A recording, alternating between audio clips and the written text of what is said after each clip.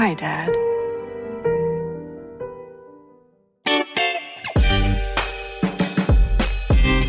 I am pretty sure we're in a podcast studio in Hollywood, California, but if I can't tell, does it matter? Regardless, this is Westworld The Recapables, part of the Ringer Podcast Network. I am your host, David Shoemaker. Today we're talking Season 2, Episode 4, The Riddle of the Sphinx. We're doing this before airing without the benefit of subtitles or Reddit groupthink or a safety net. In this episode, we got a lot of Jim Delos, or is it him? We got the Man in Black becoming a hero, maybe, and we got Bernard trying to remember where he left his car keys. I am joined for my laboratory debriefing this week by an old amigo of mine, the host of Binge Mode, the host of NBA Desktop, and a writer for TheRinger.com, the one and only Jason Concepcion. I guess I didn't make it, did I? And, as always, the living embodiment of cognitive plateau. He's freed from his chains, but he's still got his bucket and his granola bars. It's Danny Heifetz. How you doing, Danny? Don't worry, amigo. Terminate all functions. This was a crazy episode. Crazy. My first note to Jason, before he saw it, after I had seen it, was, I don't know if you're going to like this episode, but you're going to like talking about this episode. So let's just get right to it. Jason, what is your tweet-length review of The Riddle of the Sphinx? Elsie back. All right, I'll take that. This was a nuts episode. Very, very nuts, yes. They've gone out of their way, I feel like, to make every open, cold open or no, feel very different from everything we've seen before. Yes. We started off in episode 1 sort of safe with Dolores and maybe Bernard, whoever that is, debriefing. Episode 2, we got the hotel room in whatever city we were in. Yep. Episode 3, episode the British 3 Raj. The Raj land. And then this week we got a weird apartment scene with Jim Delos. With the Rolling Fire. Again, the sound cues are the music cues are a big part of everything that's going on. Should also mention the Riddle. They love to play with the titles. Riddle of the Sphinx, of course, is the famous story of the Sphinx, where, let me get the exact quote. It's, who crawls on all fours as a baby, then walks on 2 feet, and then walks using a walking stick? And the answer was man? Mm-hmm. Aha. Yeah. There's a lot to get into with the title, and we'll be sure to get into that later. But before we break it down, here is everything that happened in Westworld Season 2, Episode 4. We open in a mod IKEA showroom apartment with the Rolling Stones Play With Fire on the turntable, and it's none other than James Delos getting ready for the day. He has a visitor. William comes in and gives him some scotch, and Jim takes a belt of it. They have an interview to establish a baseline for fidelity because he's dying of a disease and he's clearly got the shakes. And wait, are they turning him into a host? William hands him a letter, and Jim is stunned. And take 2, further on in the show, we're back at it again. Except this time it's Do the Strand by Roxy Music playing, and when William comes in, he's looking a little bit older. And we finally see the letter, which is a script of the conversation they've just had. Jim had his consciousness put into a host, but he's shaking and tripping over words, and it's not the disease, it's the goddamn cognitive plateau. So they fucking set the whole room on fire with Jim inside. Take 3, no music this time, and instead of Jimmy Simpson as William, we get Ed freaking Harris. So obviously they've been at this for a while. He goes through the motions, but eventually just starts antagonizing Jim because maybe the whole idea was a mistake and people aren't meant to live forever. Jim starts flipping out, and William says, don't set him on fire, just let him go nuts, which somehow seems more cruel.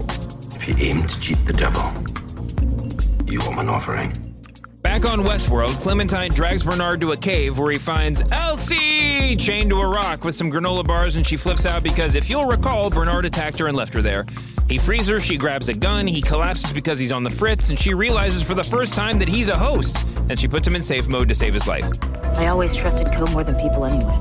When he wakes up, she tries to bolt, but Bernard convinces her to stay, and they find a secret lab. There's lots of these things, and by the way, Bernard is floating in and out of timelines, which can't be healthy, but it's sort of convenient.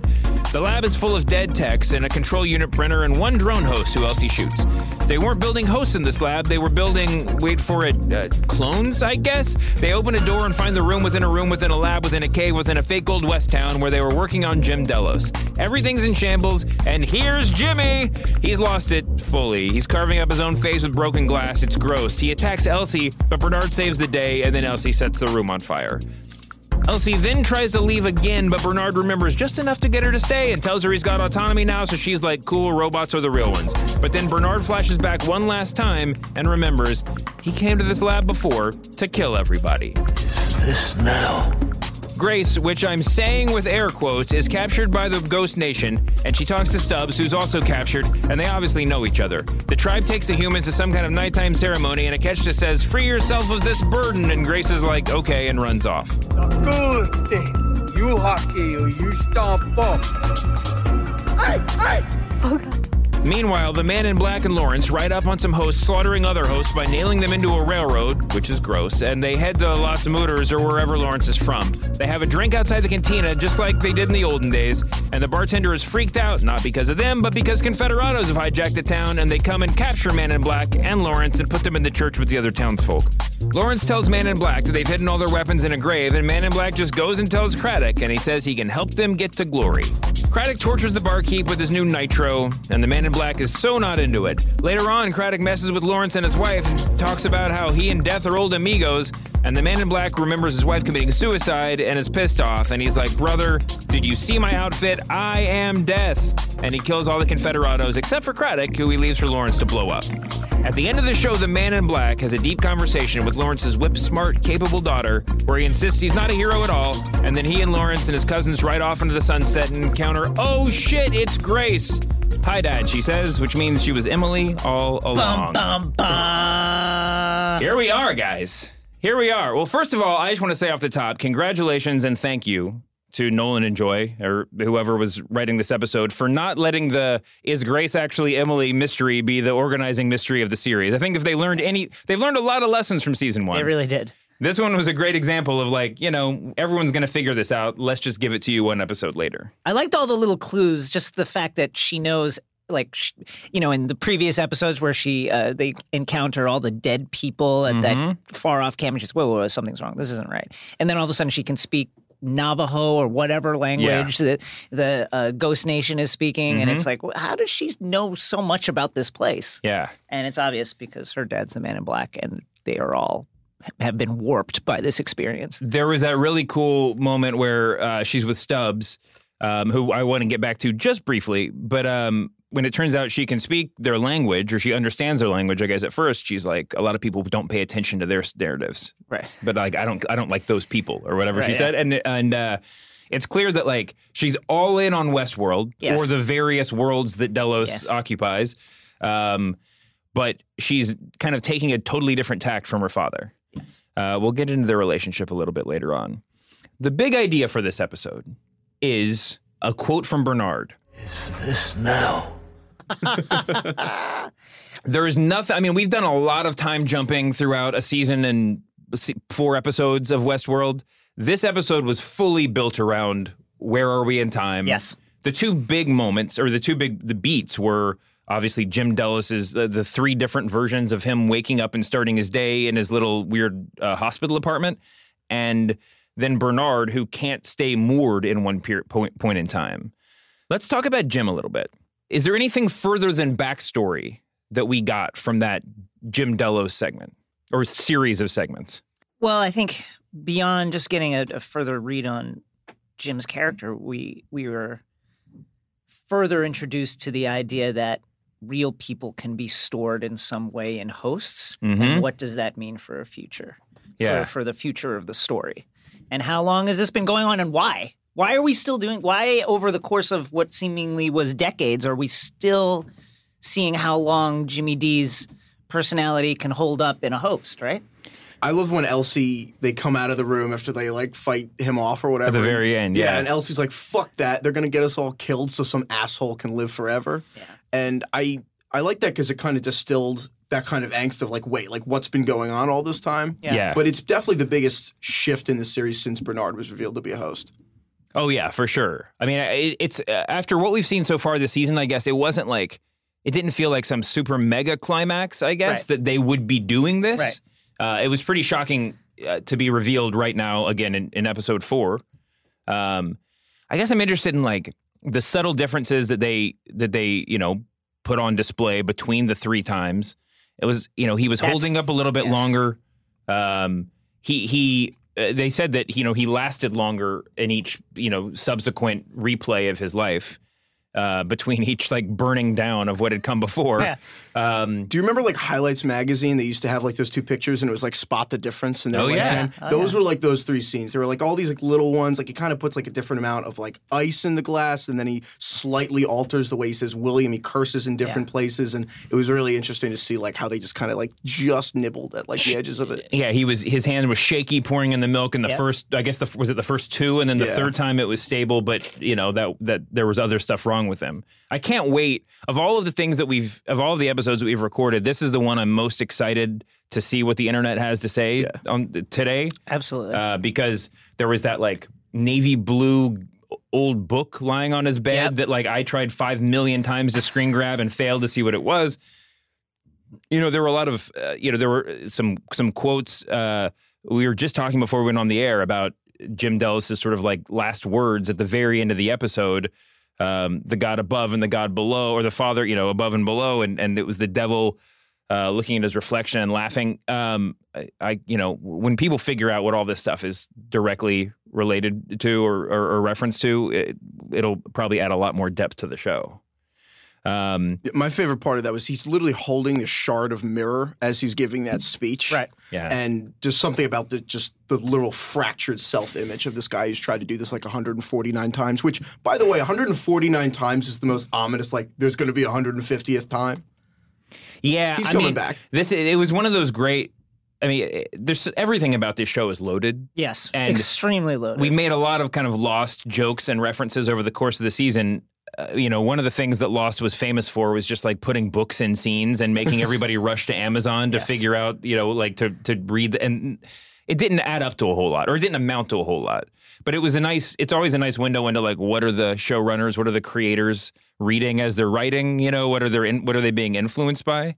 Well, there's a ton of those little plays from the various extremely theorized about shows. Taking little tidbits of Lost, as you said, and then it's the little orbs where they store the personalities of the person. It's very Horcrux-like, and then like you said, the 149 times that he's been reincarnated, or whatever you want to call the process, is very much like Jon Snow being the 998th Lord Commander of the Night's Watch. There's all these little things in there to make you theorize even harder than you would have otherwise. Absolutely true. But so we have the triple play of Jim Delos scenes, and then those are not really paralleled, but those are set alongside Bernard being unable to stay in his own reality. I don't know. I know you talked about this some on Binge Mode, Jason. Yeah. But when you have Bernard who's floating in and out of reality, right? There's obviously the question of free will when it comes to a host in general. Yeah. But, when we look at Jim Delos, when we look at Bernard all over the place in his timeline, it really raises this question in a bigger way, right? What is how much free will does any host have? But particularly if time is a flat circle, Yes. what are we supposed to take from all that? Do you have any theories? I think Danny Heifetz is the theory man in this case, but I think that as the show zooms out, I think we're going to get a referendum on free will, not just for the hosts, but for the human beings. The further out we go, you have to wonder what the motivations are in all of this. In season 1, there was that moment where Maeve realizes that she's been programmed to escape. How much of this has happened before, and how much of this is happening because of some kind of code that Ford et al. Inserted into the various hosts' consciousnesses. We talked about that some last episode. It certainly feels like Dolores is caught somewhere between experiencing free will and then also following a script that's necessary for this just anarchy to go on. It's going to continue to be a question this whole season, I think. But we've seen that the narrative that Ford's new narrative is Westworld anarchy. Yeah. But it does seem like through this anarchy, some hosts are able to find their consciousness. Yes. And I think that they actually laid the groundwork for defining what free will is to the hosts, at least, and between the humans as well. And that scene when after Elsie fixes Bernard and then basically it's like, I'm done with you, dude. Like, this has been a freaking ride. And then he begs her to stay, and he explains that he's never had control over anything he's done until now. And she says, okay, but promise me no more lying and you will not hurt me. And he says, absolutely, just give me this one chance, yes. And I think that's first of all begging to be kind of bring up later, and he's probably going to have the opportunity to do those things and be conflicted. But I think that when Bernard made that promise, that was kind of setting his own cornerstones. That his new cornerstones now going forward are he will not lie and he will not hurt Elsie, and that almost are like his new motivations in a way, or at least things that he won't do. And I think that is actually the ability to set those things, to make a promise and decide what your promises will be is the new free will. Choke me once, shame on you. I think that's definitely true. There's also this concept that I think really applies to the Delos sequences that you remember in season 1. I think it was in the finale, where Ford is kind of coming clean with what he's been trying to do. Right. And he's basically, he's making the case, who knows how, reliable he is, but he's making the case that, like, he's been trying to bring consciousness to the hosts ever since Arnold died, right? But he knew that they couldn't just flip a switch. It was like, I think it was something to the effect of, through like repetition and tragedy, this consciousness will emerge. And that's sort of where we left Jim Delos, right? I mean, at the very end, the Man in Black has sort of figured out, either deliberately or accidentally, the same formula, which is like, it's repetition. He's getting closer and closer with each time. But at some point, the Man in Black's just like, I'm going to torture this guy. I'm just going to give him the worst news ever. I'm going to break his heart, and maybe something will come of that. Right. And at the end, he was just like, just leave him in there. Let him like break shit and see what happens. It does certainly feel as if damage to the host's consciousness is what makes this new consciousness arise. Yeah. It's the constant overwriting of the previous memories, some kind of, obviously, an emotional break. Those are the things that create this new person, this new consciousness. I think you see that with Dolores' dad. So maybe some of it is just like, let these guys break down and see what happens after that. Yeah. No, I think there's definitely a lot to that. So let's move into the big questions of the episode. We are already talking about Jimmy Jam Delos. So here's my first question. Is Jim Delos... Are we to believe that he's the only human who has had his consciousness put into a host? Now, clearly the implication from Bernard at the end is that there was someone else. Yeah. No, I think he's the only one. I don't think this is ever going to come up again. Yeah, they're never going to do this again, surely. But I mean, what are we to take? What is your? I know you're writing about this, Danny Heifetz. Yeah. Or when people are listening to this, you will have written. I will have written. We're jumping around in timelines too right now. So Bernard pilfered one of those things. He kind of picked up one of the top off the red velvet cupcakes that are those control units. Right. And he put it in his pocket, and that was when Ford was controlling him. So the question is, well, is there a mind on there? Yes. And whose mind is it is the real question. So the obvious candidate is Ford. And is Ford, his last words before he died were, Chopin, Beethoven, and Mozart never died. They just became music.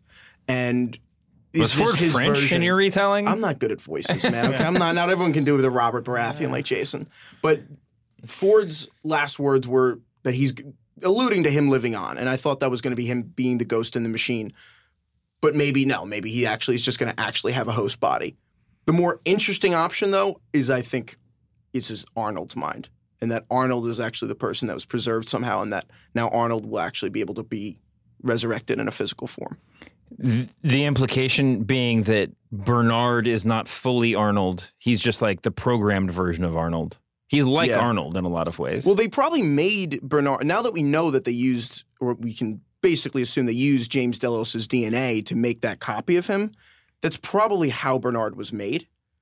We can probably make that leap. And then when you go down that path, there's a lot of interesting questions there. But it certainly opens up at least the possibility of making another Bernard and having Arnold actually be there, but maybe merging them would be. I think when you kind of zoom back and try to figure out what's going on, there's the Delos strategy, and then there's whatever Ford was doing. Yeah. Ford figured out how to put a person into a host in a way that was stable.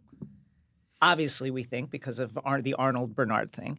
Now, the Man in Black / William was doing something else, probably that's in line with whatever the board is doing with the hijack code, et cetera, to try and figure out to do what Ford already figured out, but with much less success. So I think, yes, there's going to be more people that are hosts. And I think we have to separate what Ford did, his successes and the things he was able to accomplish, from what Delos was trying to do with much less success. Sure. I mean, it's clear even before this episode that Ford sort of understands how this whole thing works on a much deeper level, and that Delos is like, let's put, the hard drive into Peter Abernathy. Like they're working on a kind of a sort of dumbed down level of the version of the whole thing, which I think was part of why they're stealing that code, because it's like, obviously Ford knows stuff that we don't know. We need to figure out what that is. We need to make sure he can't shut this whole thing off. So let's get that code out and see if we can recreate some of his work. So I guess what I wonder, this is just part of the show is just asking stupid questions. It's crazy to think that with all of these secret labs that Delos has set up all over the place, that Ford didn't know about them, right? I mean, he had to. He's not only does he have to in some sense that he's God, but he's like actively terraforming and stuff. Right. He's dealing with every inch of this world all the time. So, I mean, at the very end, I mean, Bernard's last flashback was him remembering himself walking into this lab and with the help of the drone hosts murdering everyone. Right. And then the drone hosts commit suicide, and there's, I guess, one left. But are we to take it that like that's when Ford found out that this lab was there? That's the way I took it. Or had he been letting them work on their own for a while? The way I took it was that Ford wanted to shut that down. Mm-hmm. And now maybe he knew it was going on, and when he thought they were getting too close, he then decided to shut it down, or maybe that's when he found out about it. But certainly Bernard doesn't do anything that Ford doesn't want him to do. So I believe that at some point in time, Ford found out about that lab, found out what was going on there, that they were trying to backwards engineer his work in some form or fashion, and was like, okay, let's shut this down. Let's just shut it down. That aspect of it is actually really reminiscent of Memento in a way for Bernard's plot, because Jonathan Nolan, is the creator of the show, wrote Memento on a long drive with his brother Christopher Nolan. And spoiler if you haven't seen Memento, but he's basically investigating a crime that he's been doing. Right. And in a way, that's kind of what's really intriguing about this Bernard plotline, is it's almost kind of the same thing. Yeah, I'm a little bit uncertain about Bernard's reliability, but we'll talk more about that. We'll talk more about that in a little bit. I think. I mean, so is do you think that the cloning of the making Jim Delos into a host or whatever? Do you think this is part of the overall Delos business strategy going? Like, is this an idea, the thing that they thought they could do repeatedly if they figured it out, or is this just we're saving Jim Delos and maybe, a couple other people who we like? Or is this more of an isolated incident? I think it is part of the Delos model, or at least that's what they're trying to sell, is some form of immortality. And I also think that, much like Ford with Arnold, the other thought here is we can take control of companies, of various things. I mean, you take a person, right? Clone them, take them out of their situation, put the clone in, and now we can kind of push levers behind the scenes, secretly, and have things work out in our favor. In theory, they already can do that. Right? Yeah. They could make a clone version of, whoever, right, of Mark Zuckerberg, right, and roll him out there, and then they could control him. But they don't. He doesn't need to be fully conscious for that. The consciousness is the weird thing, and how. Well, what if someone said, it's like, let's say Zuckerberg, you make a Zuckerberg, you put him into Facebook's office, sure, right? But then people start to talk to him and they're like, why is Mark being like really weird? Like even weirder than normal. How weird is that? What is the bar for weird? All right, we're going to circle back around to all this stuff. Let me get to the second big question. We got no Dolores and no Maeve in this episode, but we got a lot of the Man in Black. Yeah. We saw the Man in Black basically inching towards heroism throughout the course of the episode. But he was very clear in the second to last scene that he's not a hero. He actually calls himself Death, obviously, as mentioned earlier in the show, and insists that he's not doing good deeds. But is he? I just want to give him a quick shout out and say he can be really corny a lot of the time. That was a sick line. That was awesome. Well, I think listen, Westworld, we can argue about how much of what's going on means what, but I think if there's one thing that Westworld does really well, and Billions actually is another show that does this really well, is they have great button lines. Yeah. The button lines are incredible. I'm not sure what the conversations as a whole mean, but the button lines are incredible. Yeah. It was a great episode for the Man in Black. It was a great episode for... I'm frustrated that we're at a point now where I can't just say the Man in Black and William as two separate characters. This episode just sort of shattered all that. Yeah. But it was a great episode for Ed Harris, I'll say, even without the last scene in the lab apartment.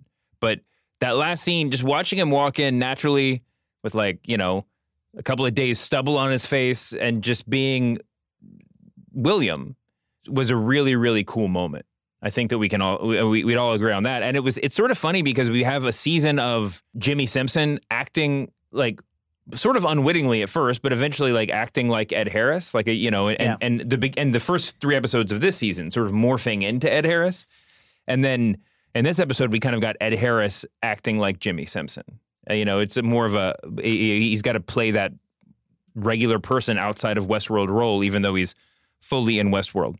But what do you think about the rest of the season? Is Man in Black, is he going to be the hero of this season? Does it even matter? I mean, does that term even have any meaning in the show? I think that all has to do with, I don't think it actually has any meaning, no. Hero is a loaded term in the context of this show where a lot of the morality of the things you see have to do with your own personal relationship with your views on consciousness and life and whether the hosts were alive and at what point they became alive and does it matter what you do to them, et cetera, and so on.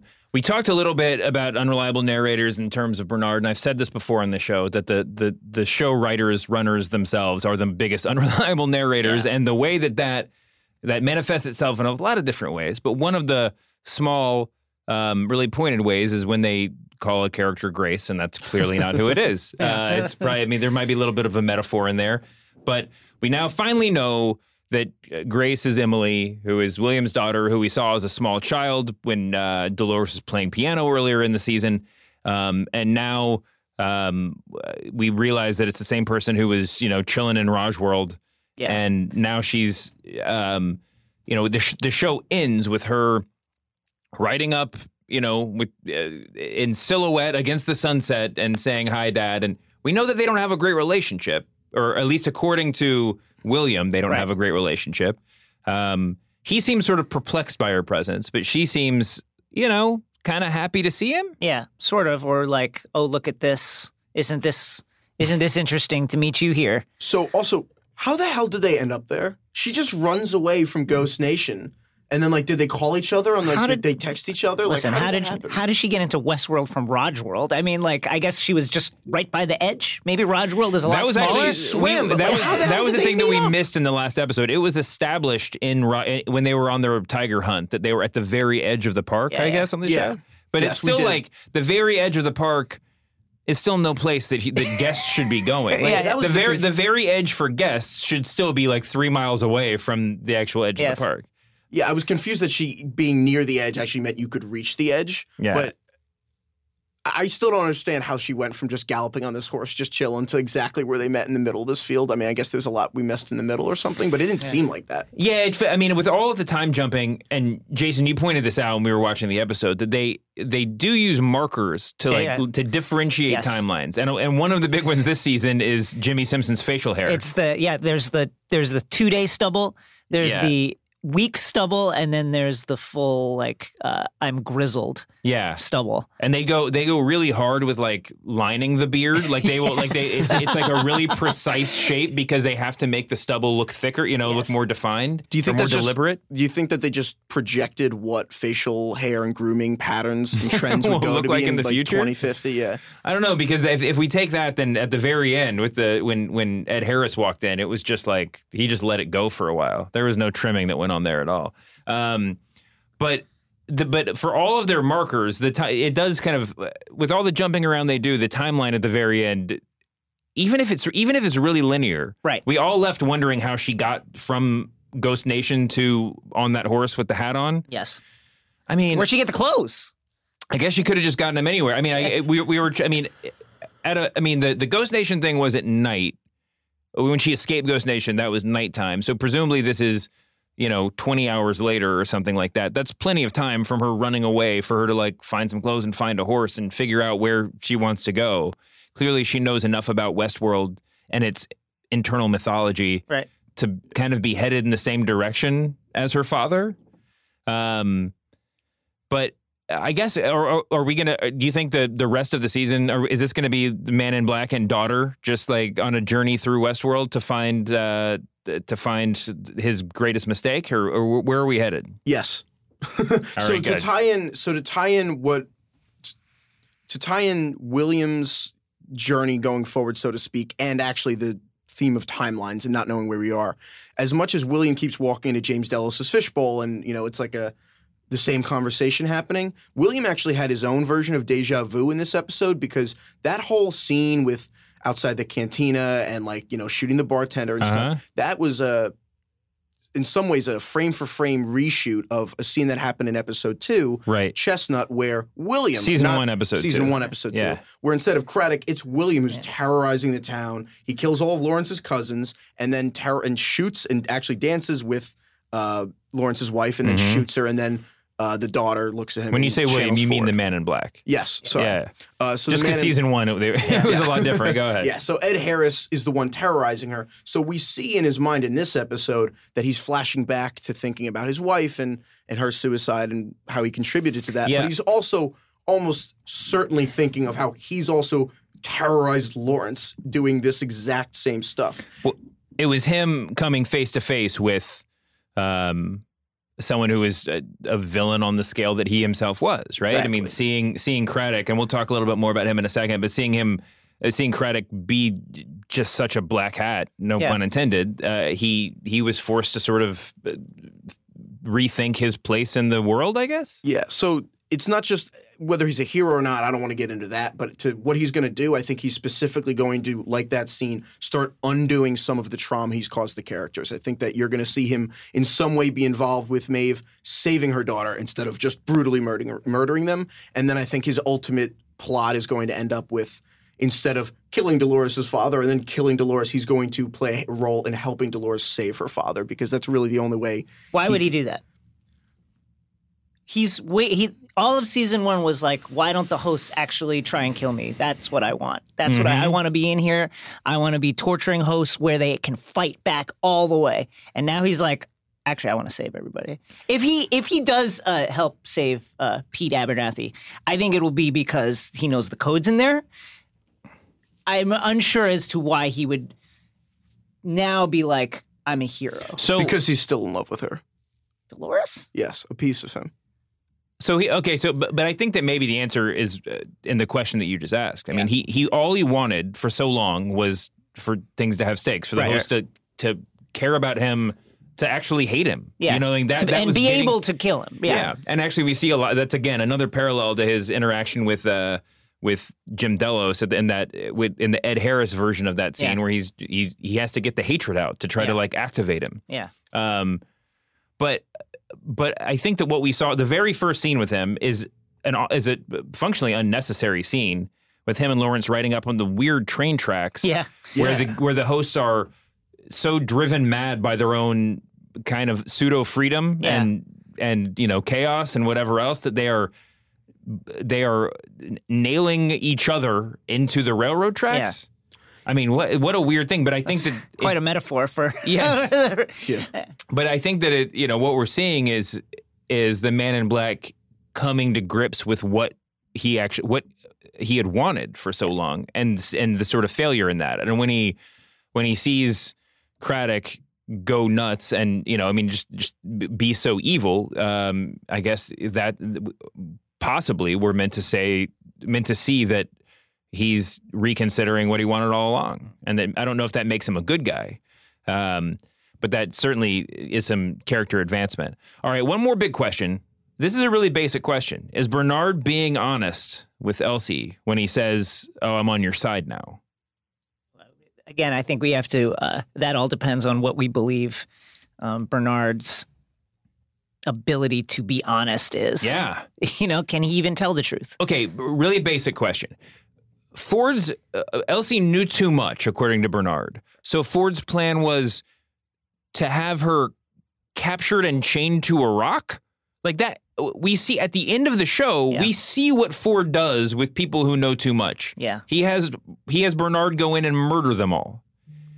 Do we think that Elsie was spared because Bernard somehow had the consciousness to say, I'm going to pretend I kill her, but I'm really just going to hide her? Right. Or was that Ford's plan was just to lock her up? Because that seems like a weird move for someone as sometimes diabolical as Ford. I definitely think that it was Ford's plan to keep her alive, and that she's so smart that she was starting to figure it out that he would need her in the wars to come, so to speak. All right. But do we think Bernard... It seems like there were 2 or 3 times in this episode where Elsie was like, I got to get to the Mesa and contact the outside world. We got stuff we got to do. And every time Bernard gave her just enough to get her to stay. And then at the end he was like, hey, I have free will now. This is me making my own decisions. And he's whether or not he's being honest, he is playing with her. I think that's obvious. Like, listen, things we've seen, it suggested that Ford has been trying to stymie Delos's ambition for a while, right? So when Elsie discovers the plot to hijack the data, you'd think Ford would want that exposed, but for some reason he doesn't. Not yet. Mm-hmm. So he's keeping Elsie in play for a reason. What that reason is, we don't know. I mean, obviously she helped Bernard a great deal. So TBD, but it does feel like Ford is keeping her in play for some there's some grand strategy at work that we don't know about yet. I think that's fair to say. One of the things, if you want to talk about keeping her in play, at least from a narrative perspective, all of the main characters from last season are now in like human and host partnerships. Yes. I think this is obviously a deliberate move, but now Bernard and Elsie are like, one of the mini squads. We have Maeve and Sizemore. Yep. Dolores has her lab tech, not a main character from last season, but that guy's going to prove to be very important in her plan. Well, they're going to Sweetwater now, right, though? Her and Teddy? I think we'll find out a lot more next episode. Yeah. That was her reincarnation agent. I mean, he was the guy who was bringing everybody back, and that is the source of her power in the way that like Jesus doing miracles. Jesus didn't do miracles for the sake of getting people over onto his side. That was sort of his thing. Yeah. But he did do some miracles every now and then. And then everybody's sort of paired up. I think that Elsie occupies a very interesting space just in fandom. Yes. Elsie and Stubbs, where are they? Yeah. Were like one of the biggest mysteries coming out of season 1. Even at the time, I was like, I don't think it matters. If they come back, like, I presume they're coming back just because they didn't die clearly on screen. Yes. But if this is all we have, and we certainly may get more on Stubbs, but I think we've known all we're really going to know about what happened to Elsie.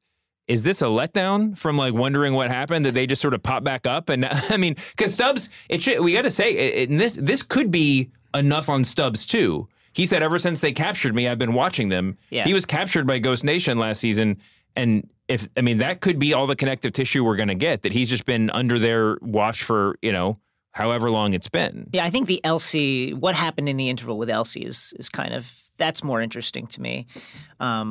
Why Bernard didn't kill her, perhaps on Ford's orders to keep her alive, is interesting to me. But I think, just seeing, I mean, you guys were there when I watched this screener with you guys.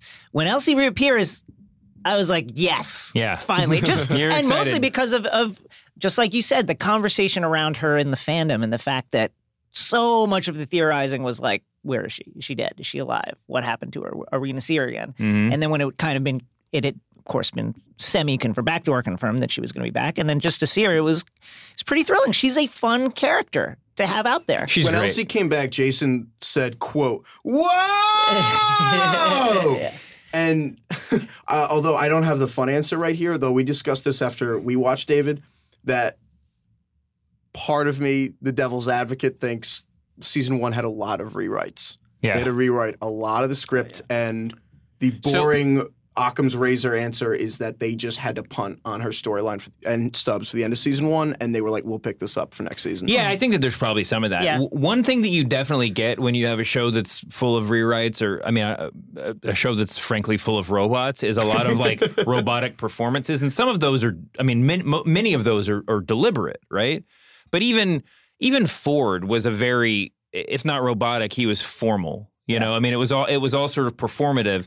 And one thing you get with Elsie and Stubbs is just like a 10% dose of smartass. And it's nice to have some like people who are humans acting like humans interspersed in this show now again. Because it is such a humorless show. Yeah, that's what I mean. 98% of the time. And Elsie just has so much life, you know, and even Stubbs has that like, you know, that little wry style. And I think it contributes a lot. I maintain the show would be twice as good if they literally just had one sense of humor slider on all the hosts, and anyone could become comedic relief. And also, you know, like Stubbs, all of season 1, people are like, you don't even need that. The hosts are totally under control. He's like, listen, let me tell you something. If you have to go out here every day, you'd have a gun too. So this is in a lot of ways, and I told you so season for Stubbs, who like is constantly looking around like, I told you guys this could happen. Now look at us. Also, can I just ask, who's writing the narratives for Raj World, for Samurai World, and all the rest? Like, it just seems like everybody's very, very focused on Westworld, the writing and the narratives and what's going to happen. And then, like, I guess Shogun World, like, we just let that... I just want to know who the creative team behind those parts of the park were, too. That's all. Perhaps it's a comment on how our cowboy and Western obsessive mythology is influenced to an American first foreign policy where we focus on domestic issues, Jason. Wow. Holy shit. All right, let's move on from the big questions to our new favorite segment of the week. And this can be, again, this debuted last week. This is called What's Your Damage? Now, this can be a one-sentence answer. This is not, there's no need for a deep discussion here. Yeah. But just for the people who are watching, wondering, why is that character so pissed off? This week we're doing What's Your Damage, Major Craddock. Now, why is Craddock such a bad guy? I was going to do the people nailing each other nailing their fellow hosts into the railroad tracks. Tough look. But I feel like it's the same answer. Danny, just give us the quick version. Why is Craddock such a villain? Why is he so pissed off? He's salty that he lost to a girl. All right. Quite frankly. And he's also going nuts. I mean, all of the hosts are just rampaging, right? I actually do think that, he's just bad because, he's a Confederate soldier, but I actually do think that everywhere Dolores goes, and Evan Rachel Wood is just the actor has discussed this, but everywhere Dolores goes, she is trying to very much play a part that people don't expect of her, and no one ever thinks she's Wyatt when she first goes in, but then by the time they leave, they're like, holy shit, like, I just got Wyatted. So Deliat, can we call her Deliat? Dolores Wyatt? No. Okay. You can do that. Deliat, I actually think it's really interesting to see how some of the men react when Deliat gets the best of them, because I actually do think that there's an interesting... Yeah, that's a big shock to their system, although for all the things they're going through, it's not exactly the highest thing on the priority list. Shot. Yeah. By the way, shouts to Jonathan Tucker. He's been he plays Craddock. He's been huge this season so far, and this might be the last we see of him because he did get blown the fuck up, but like... He got unambiguously blown the fuck up. When we watch these things, these screeners, there's like there's the big warning at the beginning where it's like all special effects, these special effects aren't final, so like let's not get too deep on those. But man, the blowing up was there was a lot of fire in this episode, which we should discuss. There was a lot of blowing up just in general. At the end of the show, we can talk about this. This might be a quote of the week category, but at the end of the show, Jim Delos is lying there. He's not dying necessarily. He doesn't die till till Elsie burns him. But he says, and I believe I'm quoting correctly, who knows? He says, they said there were two fathers, one above, one below. They lied. There was only ever the devil who managed to look up from the bottom, and it was just his reflection laughing back down at you. It seems like talking about how the only God was the devil is pretty poignant, especially in a show where he is constantly consumed by flames and where this exploding nitro is the weapon of choice for all the bad guys. I don't know. Do you have any devil hot takes, Jason? hot The takes devil about is the the devil. hottest take. All of Jim Delos's quotes are incredible. I have no idea what they mean. Yeah. If you aim to cheat the devil, you owe him an offering, boyo. Yeah, that's the best one. All Yeah. right. Our first award for the week is Best Quote or Monologue. Before we get to those awards, though, let's hear about one of our sponsors. Support for today's show comes from HelloFresh. HelloFresh is a meal delivery service that shops, plans, and delivers your favorite step-by-step recipes and pre-measured ingredients so you can just cook, eat, and enjoy. Choose from 3 plans right off the top, including Classic, Veggie, and Family. Each box is delivered right to your door in recyclable insulated packaging and made up of fresh, responsibly obtained ingredients from carefully selected farms and high-rated, trusted sources. Plus, with the simple recipes outlined on pictured step-by-step instruction cards, you can feel confident in your cooking. There are even lots of one-pot recipes that require minimal cleanup, so you can spend less time meal planning and grocery shopping each week and get that time back to do more of what you love. I've been eating HelloFresh all week this week. It has been super easy, according to my fiance, and it's been super delicious, and that's according to my stomach. We had some incredible chicken. There was some like cherry pork thing, but there was this like steak Asian rice bowl that was the most amazing thing I've tasted all year. I mean, just really, really top-notch stuff. Listen, for $30 off your first week of HelloFresh, that's $30 off. Visit HelloFresh.com/recapables30 and enter the code recapables30. That's HelloFresh.com/recapables30. RECAPPABLES30. That's HelloFresh.com/recapables30. Offer code also recapables30 for $30 off your first week of HelloFresh. And now back to the show. The award for the best quote or monologue of the week. There are a lot of good options out there. We base the show around the quote, "Is this now?" from Bernard. You just said Jim Delos's. I mean, that was the best one. There's the great line by Ikecheta, whose name I will always mispronounce until they start saying it repeatedly out loud in the show, to Stubbs, where he says, "You only live as long as the last person who remembers you." There's the death stuff. Like, what was, Jason, what is your award for quote, best quote or monologue in this episode? The best quote is, and we've talked about it already, is the insane Jim Delos quote about the 2 fathers above and below, but really there was just the one, and the whole thing where he's saying this as he's expiring with a face cut up by shards of mirror. Mm-hmm. It was interesting. I mean, he talked about the death. I mean, should we read this really? Should we read that line really literally? Because it's, I mean, if you want to look at the Delos, the org chart, the god below was clearly Ford, who was underground building shit the whole time. And even though Jim Delos might have thought he was might have thought he was running things, there was a different guy who clearly Jim would have looked at as the devil. Well, I think who was laughing up from underneath. It made me think of something that happened in the previous episode as well, when Dolores is at the fort with the Confederados and they're fighting off the Delos guards, and one of the Confederados says they're coming up from under the ground. Mm. So, follow below. Yeah. Well, all of these labs are neatly hidden underground. Danny, do you have a quote of the week? Other than just the way Craddock was like, "Amigo." The one that really stuck out to me was when Ikecheta, in our defense, they don't actually say his name, but Ikecheta says, they do say it in episode 2 when he's in the club with Logan. He says his own name. Okay, well they whisper into Stubbs' ear, "You live only as long as the last person who remembers you." Fantastic. That's some real shit. Yeah, there are a couple other ones I want to bring. I mean, you mentioned Craddock and his line. That whole Man in Black sequence was just insane. Yes. Where he was like, "You didn't recognize death sitting across from you this whole time. And then later on, it's, 'Don't worry, amigo, I'm here now watching over you.' And then he's dead," which is just fantastic stuff. I think the real line of the episode goes to Lawrence's daughter, who in her kind of over the top,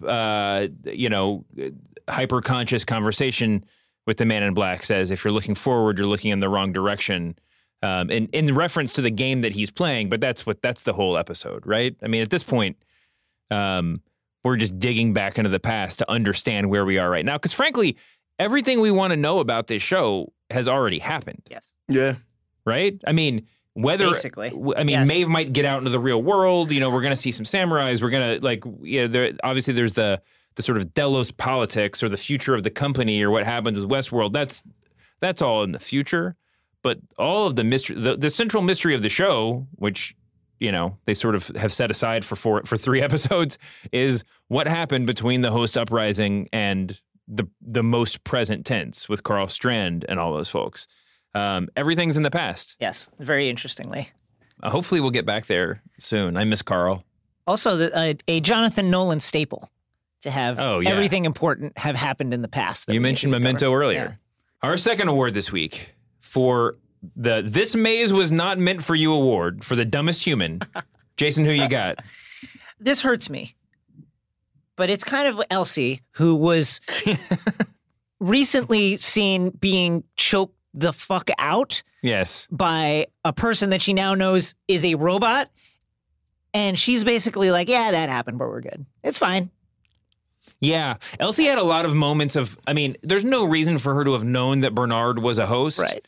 But it is funny, I guess, as the kind of wry, smart-ass human, she is our avatar in a lot of ways. But I love that, like, her learning stuff after we've learned stuff felt a little bit jarring, you know, where she's just like, wait a second, you went on vacation. How could you be a host? And then she has to formally find out that Ford is dead later on. You know, he's just like, Ford's dead. And she's like, oh, fuck me. You know, like, that's the worst thing that could possibly happen.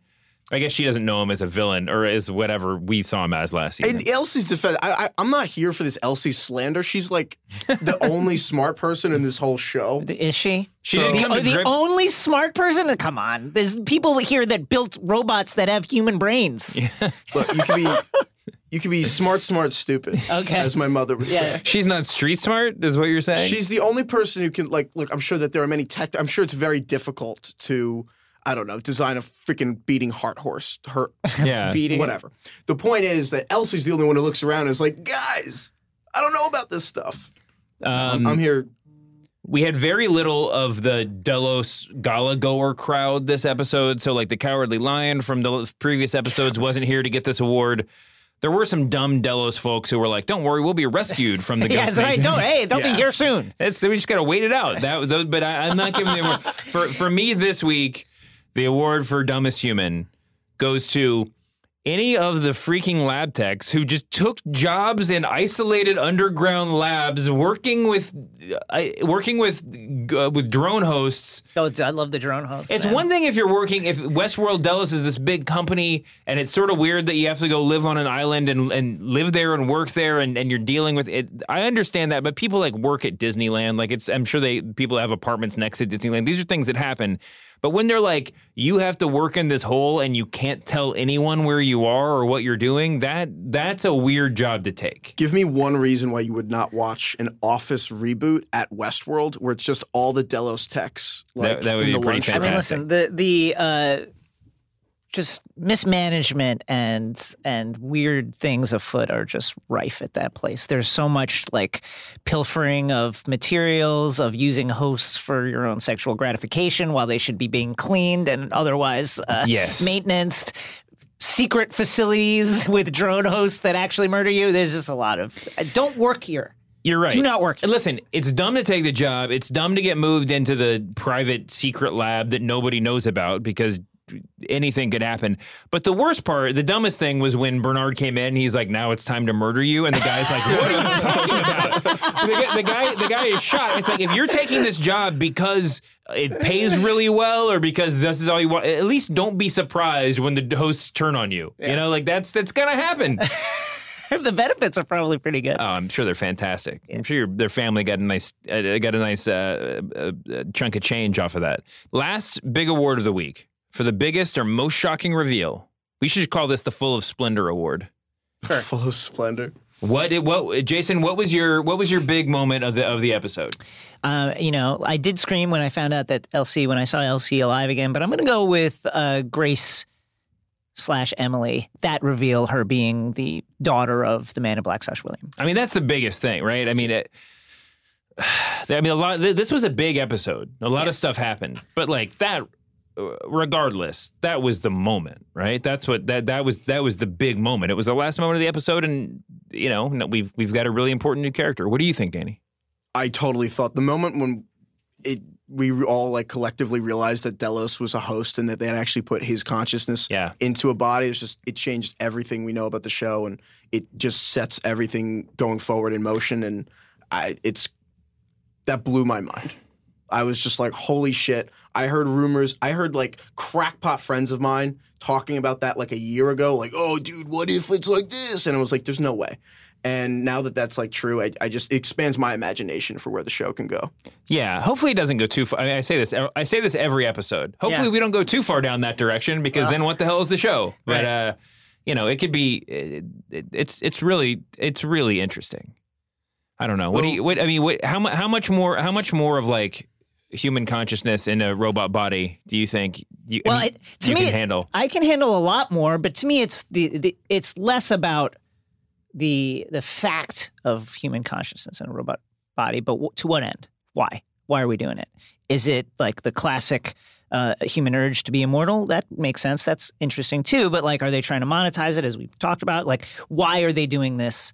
Is to me the important question. Yeah, my question was very basic, which is like, if they don't have the technology yet to fully turn them into conscious hosts, then how do we know that they're like saving the right thing? It's like Walt Disney's cryogenically frozen head. It like whenever people like get their heads chopped off and put on ice, it relies on the assumption that someday we'll be able to turn heads back alive, and not like we don't need the whole body. We don't need an ounce of living DNA. Like we don't. Who knows what they have? But I guess that's all really beside the point. Danny?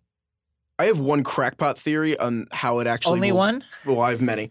I think that the reason they couldn't bridge that cognitive plateau, so to speak, I think what's going to happen is he's going this dormant Delos that's lying in Peter Abernathy. Oh, that's a theory. The theory is that it's him that's in there. Yeah. So we can just go into this now, I guess. But basically, that we've assumed this whole time that the data inside of Peter Abernathy is this Cambridge Analytica, we have all the data on all of our guests thing. Yeah. But now you're like, well, this is clear. What's more valuable, like your marketing project, or like we might be able to make people immortal? That seems like a better business property. Yeah, no, I think that's true. And if that is what's in him, though, then you have a dormant Delos in Peter Abernathy. But I mean, there's no reason why they couldn't have both, right? Oh yeah, no, we don't know how much RAM like a personal like a personality takes up. So I mean, we'll figure all that stuff out. But it's definitely true. If whatever they were doing in that lab seems to be the thing that's most important to the Delos front office. Correct.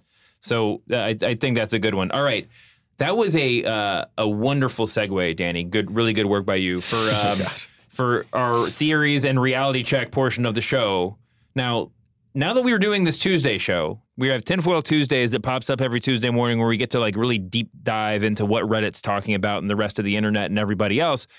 We don't want to get too spoilery in this episode. We don't want to go too deep on our main review show into crackpot theories. But if they're your crackpot theories, we'll let them slide.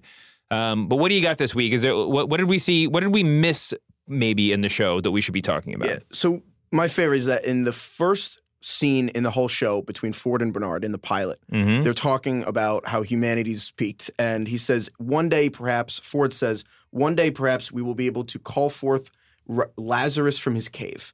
And then in this episode, we discover that James Delos is in a lab hidden in a cave where they're trying to resurrect the dude. So that was a really cool full circle. And there's the cave in the fishbowl. I guess the whole thing is... Exactly. Yeah, and there's a lot of really fun Easter eggs like in his little room where he has like a fishbowl where, I mean, he's quite literally in a fishbowl, but then you also have a metaphor for goldfish have like 3-second memories, which isn't true, but the metaphor works. Then he actually has like this hourglass that he has a literal hourglass running in his room over and over again. And then if that wasn't on the nose enough, when William tells him like, "Nope, you're like I'm going to leave you here forever," and he actually like James smashes the hourglass and it breaks and it all pours out. So that was fun. The other brilliant imagery that really came up was the scene where the drone hosts just murk all the lab techs. The host white fluid, the host batter, mixes with like the blood, and that image of the blood mixing with the white stuff, we've seen that before. And wasn't that like a Metallica album cover back in the day? That is a Metallica album cover. But we saw that in the pilot too with milk and blood mixing, and it really is a metaphor for hosts and humans merging into something else. And then it's this imagery of host and human, and now we know that that's the mixing of code and DNA. And then some have pointed out that the alternate Delos logo actually looks like a Venn diagram. Oh, right. Yeah. So that's an interesting parallel. I just want to point out, Jason opened up the show by talking about the Riddle of the Sphinx. One of like the metaphorical implications of the Riddle of the Sphinx was that, wait, who solved the riddle? So it's an Oedipus Rex. It's Oedipus. the most famous version. So, but they, if you can just look on anywhere on the internet, but the deeper reading is that Oedipus is the sort of liminal figure, is the phrase they use, that separates the old gods from the new gods, right? So it's sort of like chiming in the at that point it's bringing in the Greek gods, which are supposed to be like the more modern, wonderful gods. But regardless, whether or not you want to look at this as like if Ford's one of the gods and whatever, but like, or if it's just the old gods are humans and the new gods are the hosts, we're forging their own destiny. This is definitely a line. This episode is just a line in the middle of the show, showing us or leading us onto our new future, whether that's glory or whatever else. The 149 thing also, sorry to step all over your turf. No. Jump on in was really interesting. There's a lot of different, I think that you're right. It's 149. We're on the verge of 150.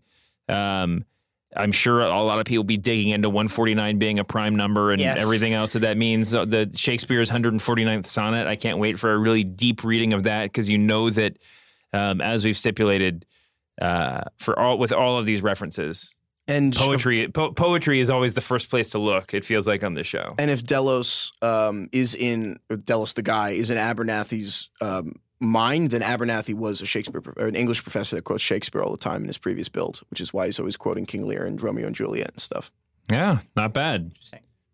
Any other details that we haven't picked up on? Yeah, I have one massive plot hole I've discovered, and I was reminded of it in this episode, but it's really throughout. I cannot wait to see what this is. How far into the future? And these people still smoke physical cigarettes. None of them vape. That's ridiculous. They could be cigarette fake, like vape cigarettes that just act like... It could also be a 2018 alternate. We just don't know when this is. We have no idea when this is. There are some theories that posit that it's in 2053, and like there are some screenshots of certain... If you have the technology to make fake humans, then could you not make a healthy fake cigarette? Yeah. It would be in a vape form. No, would it though? See, here's that's a terrible. That's a bad take. Here's where that's a bad take. A thing that happens in culture, in life, is people look back at the past, at signifiers of things that signify good life and good living in the past, such as whiskey, drinks, right? We would assume that they're still aging these whiskeys like in barrels and shit like that. So why wouldn't they look back and say, I want to show people that I have the finer taste in things. I like old movies. I like the way people lived in the past. Get me a real rolled cigarette, not this fucking new vape shit. That's what people will do. That people would 100% do that. He's right. Do you want to? So the Rolling Stones "Play with Fire," I think, has some pretty self-explanatory. But you can read that as deep as you want. The album is Out of Our Heads. That's on. Yeah. Do the Strand by the you like that? Yeah.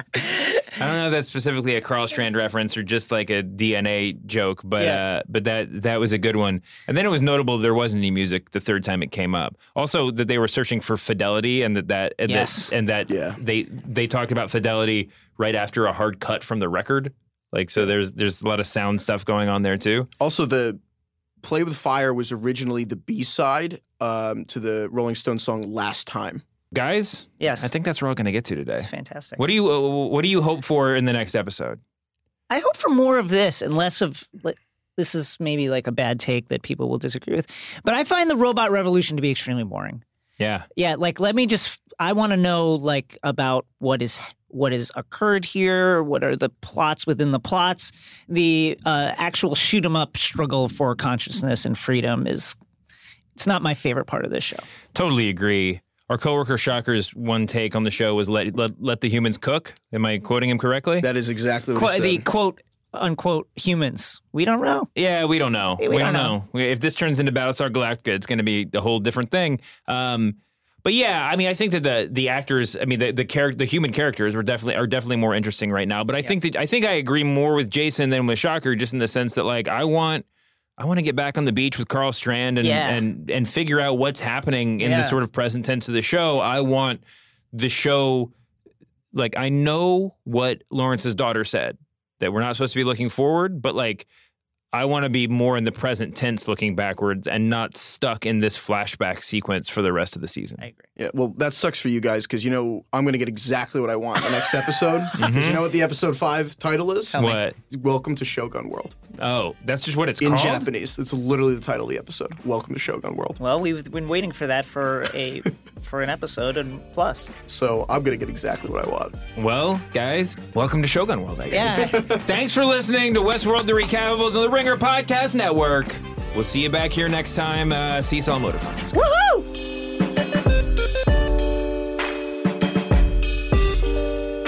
Our theme song was made by our friends at songfinch.com. Check out Songfinch to turn your stories, memories, and feelings into a one-of-a-kind song by professional musicians. It makes the perfect gift for any occasion. Songfinch.com.